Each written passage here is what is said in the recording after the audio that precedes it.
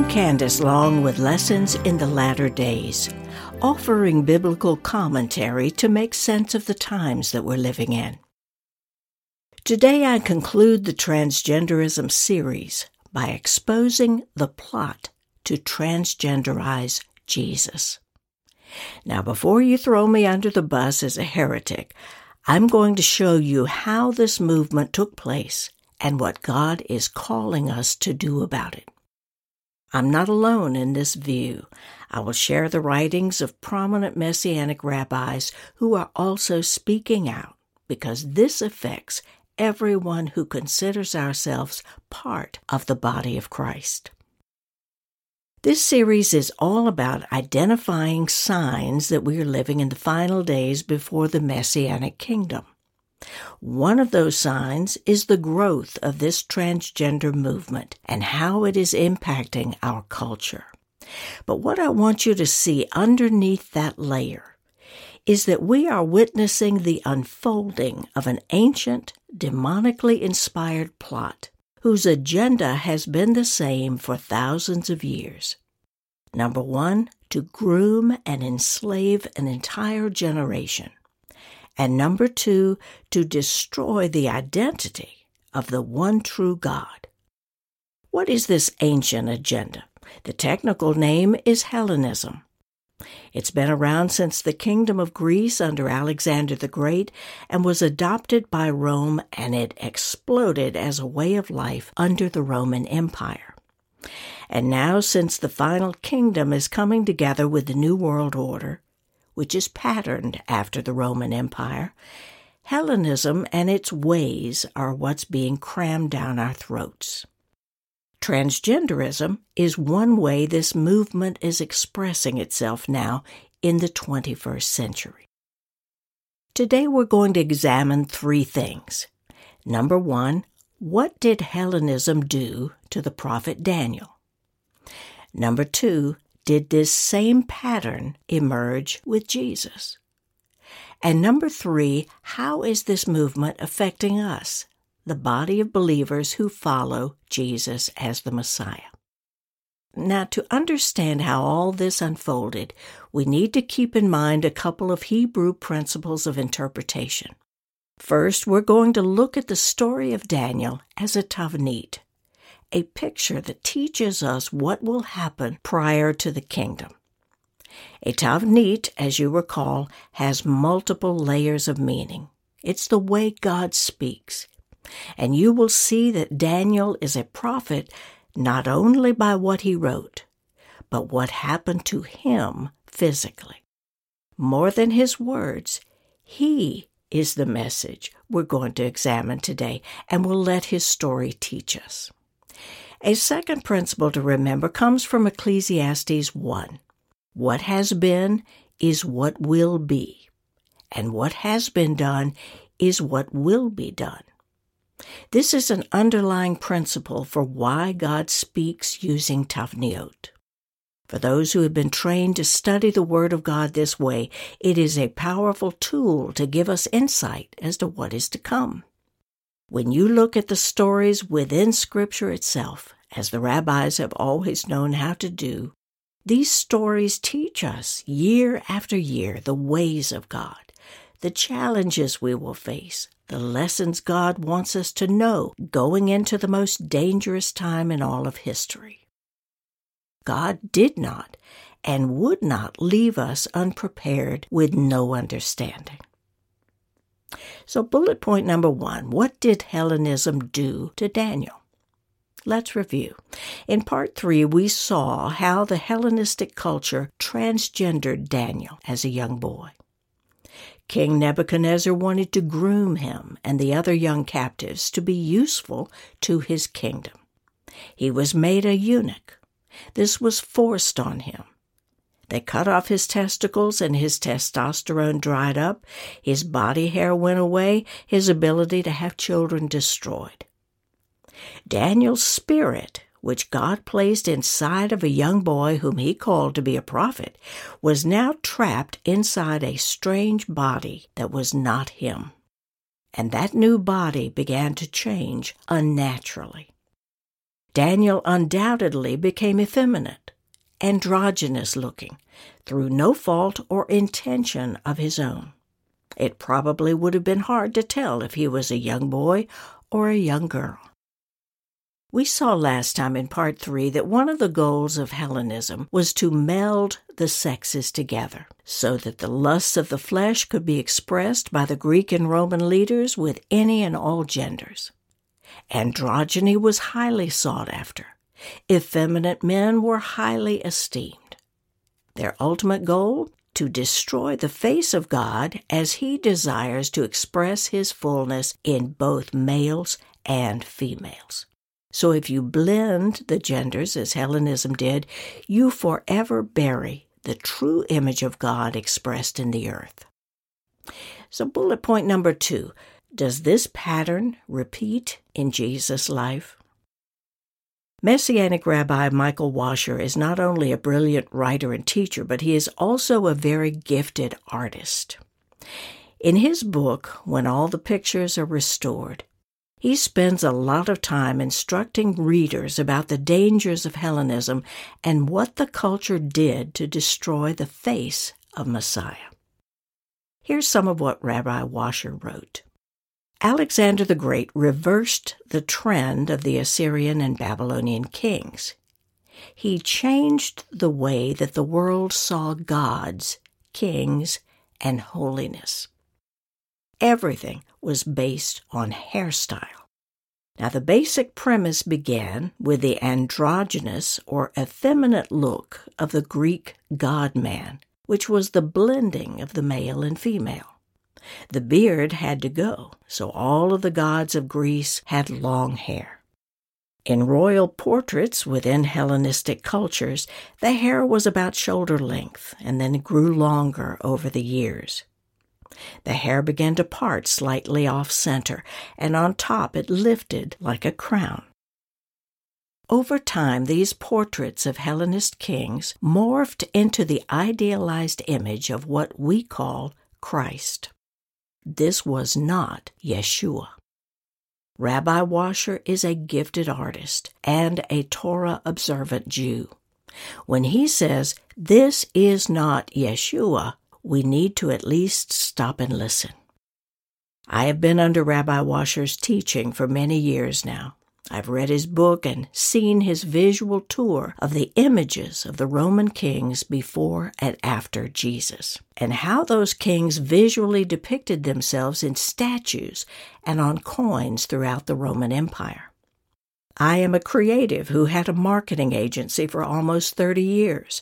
I understand the power of the media and its use of repetitious visual images to portray whatever the leaders in power want communicated.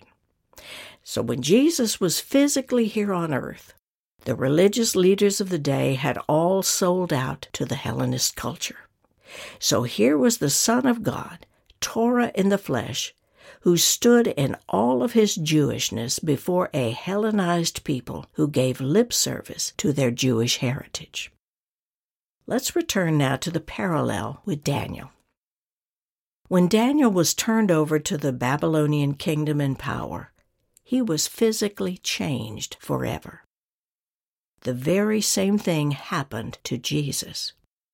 Once he was arrested and turned over to the Roman leaders, his physical attributes came under attack, and most especially his face. When Caiaphas the high priest asked him a direct question, "I adjure you by the living God, tell us whether or not you are the Messiah, the Son of the living God." Now, Rabbi Washer writes, most people completely miss the amazing significance of his question. The high priest asked this question in a Jewish environment, within a Jewish schema, with Jewish words and a Jewish audience, with some of the most learned Jewish leaders present. And the high priest said in this passage in Matthew 26 that the Messiah was recognized to be the Son of the living God. Yeshua's answer was just as clear. He said, "I am." Hereafter you will see the Son of Man sitting at the right hand of the power and coming with the clouds of heaven." After this, the Jewish leaders went berserk. They and the Romans took turns beating him in the face. Washer wrote, "Yeshua's face began to bruise and swell and bleed. They ripped his beard out of his cheeks." Now, for a Jew, this is a horrible thing, which I'll explain in a moment. But for now, let the words of Isaiah's prophecy in chapter 52 suffice. Many were astonished at him. His appearance was so marred, beyond human semblance, and his form beyond that of the sons of men. Now recall that in Daniel's day, the ultimate goal of Hellenism was to destroy or change the face of God. Now let's return to why the face of Jesus was under attack. For answers, we turn to the Torah, and you will see that God designed it so that the face of the Jew, especially the high priest, teaches us about God. Here are 3 verses for you to consider. I'm just going to read them first and then bring them together with the Hebrew understanding so it will make sense. Leviticus 19 says, "You shall not round off the hair on your temples or mar the edges of your beard." Leviticus 21 is directed as instruction to the priests. "They shall not make tonsures upon their heads, nor shave off the edges of their beards." Now, a tonsure, by the way, is the practice of cutting or shaving some or all of the hair on the scalp as a sign of religious devotion. The 3rd verse I want to read is from Ezekiel 44, in which the prophet describes the Levitical priests during the day of the Lord, meaning in the kingdom that is coming. "They shall not shave their head or let their locks grow long. They shall only trim the hair of their head." All of these verses go to describe how God's priests were different from all the other religions of the day. And I especially want you to take note of the importance of the hair and the beard. The Egyptians shaved not only their hair and beard, but they shaved the whole body every 3 days. In the Assyrian statues, the hair is long. It's combed closely down upon the head and ends up in a mass of curls on the shoulders. The Babylonian statues likewise feature their kings with very long hair. The Greeks regarded long hair as an ornament, and they cut it only when they were in mourning. With the Hebrews, however, God was very specific about the way his men were to look, especially the priests. The hair was to be trimmed and the beard long. Rabbi Washer writes, "In the Torah, instructions are given to the priest for their appearance. They are pictures, tavniot. If you looked at a priest, you would know what God looks like metaphorically. If you change the way the priests look, you change the information transmitted about God. Every Jew was and is to have long, uncut beards. Why? The answer lies in the word corners. The Hebrew word is pa'at. It means an edge or a corner of a side. There are 4 corners of the beard and head, just as there are 4 corners or edges to the Jews' garments, where there is to be a tzitzit, usually translated as fringes. So there are 4 corners, called arba kanfot, to the clothing, and 4 corners to the Jewish man's face. Now, time does not permit to fully explain why, but Rabbi Washer goes into detail in his book, Pictures, and it relates to the prophecy in Ezekiel 5, where God caught him up by a lock, a tzitzit of his head, and was told to act out certain things with 3 parts of his hair. Washer writes, in this little one-man play of Ezekiel's, the facial hair are a picture of the Jews. The hair is the closest thing to the ears, pa'at, to the nose, mustache, and to the mouth, the beard. The Jews, by being close to God's mouth, experience His words first. By being close to His nose, we smell what He smells first: the offerings, the prayers, the doctrine, the attitudes. By being close to His ears, we hear what He hears first. As Yeshua said, every hair of your head is numbered. God takes notice of every Jew. That is why God's desire is for the Jews to have long beards, as a picture for God Himself, with His face surrounded by the Jews, doing those things in Judaism which God entrusted to them. This is why Hellenism removed the beard.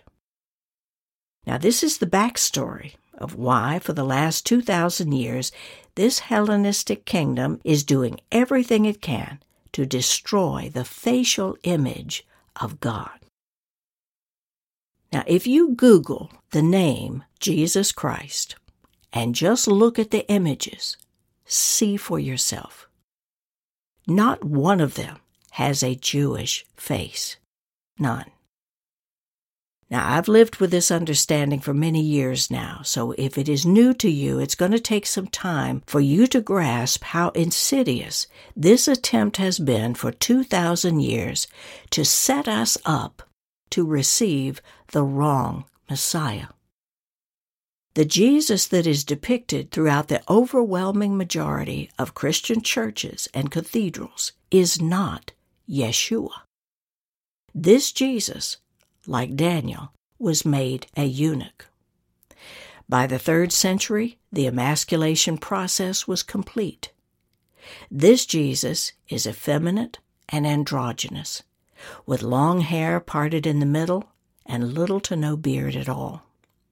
His image is seen as meek and mild, stripped of his identity as a Jewish priest, beaten and degraded into worthlessness, and his authority removed as the coming king.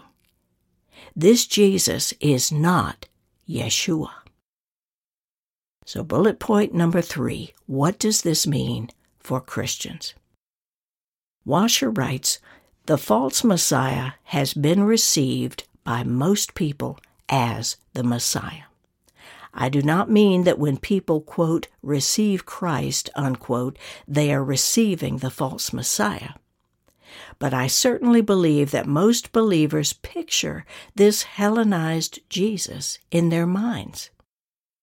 Now consider the growing popularity of the Shroud of Turin.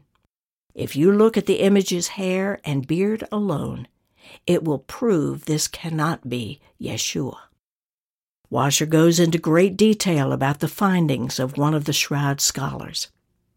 Dr. Wanger concurs with the early 1st century dating of the Shroud, but believes that the facial image is Zeus Kyrios.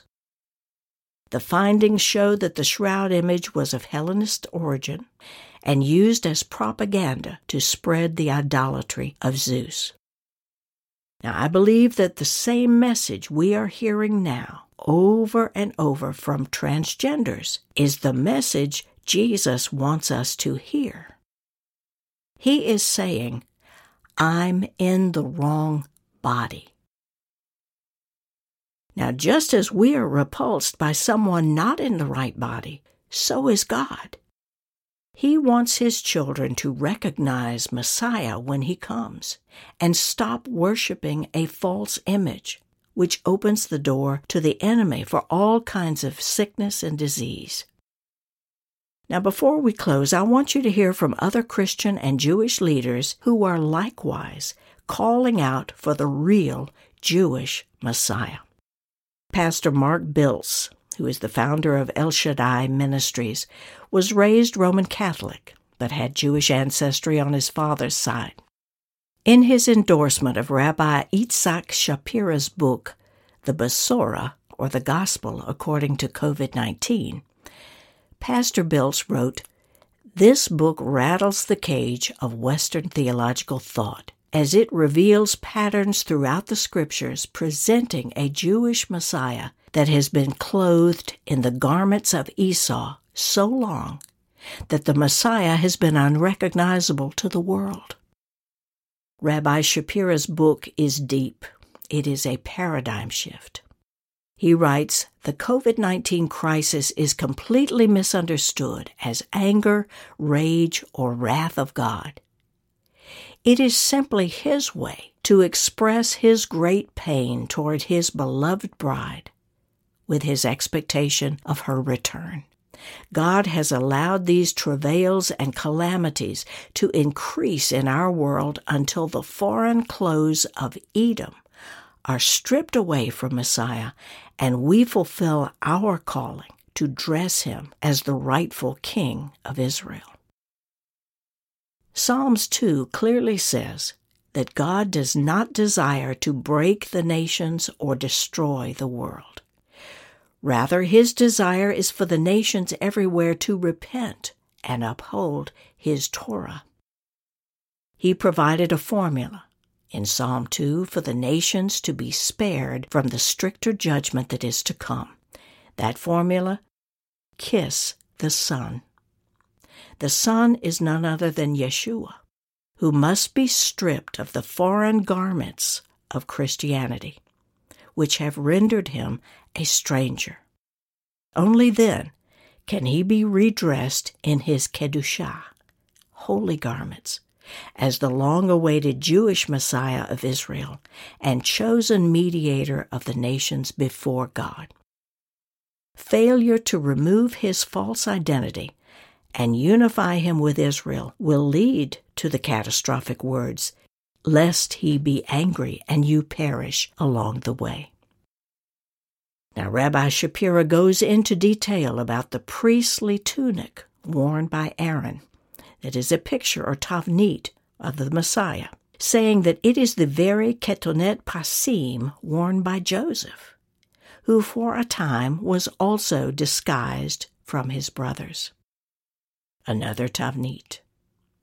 Shapira explains that this is the time to return Yeshua HaMashiach to his roots, restore his Jewish identity, and return him to his Jewish people.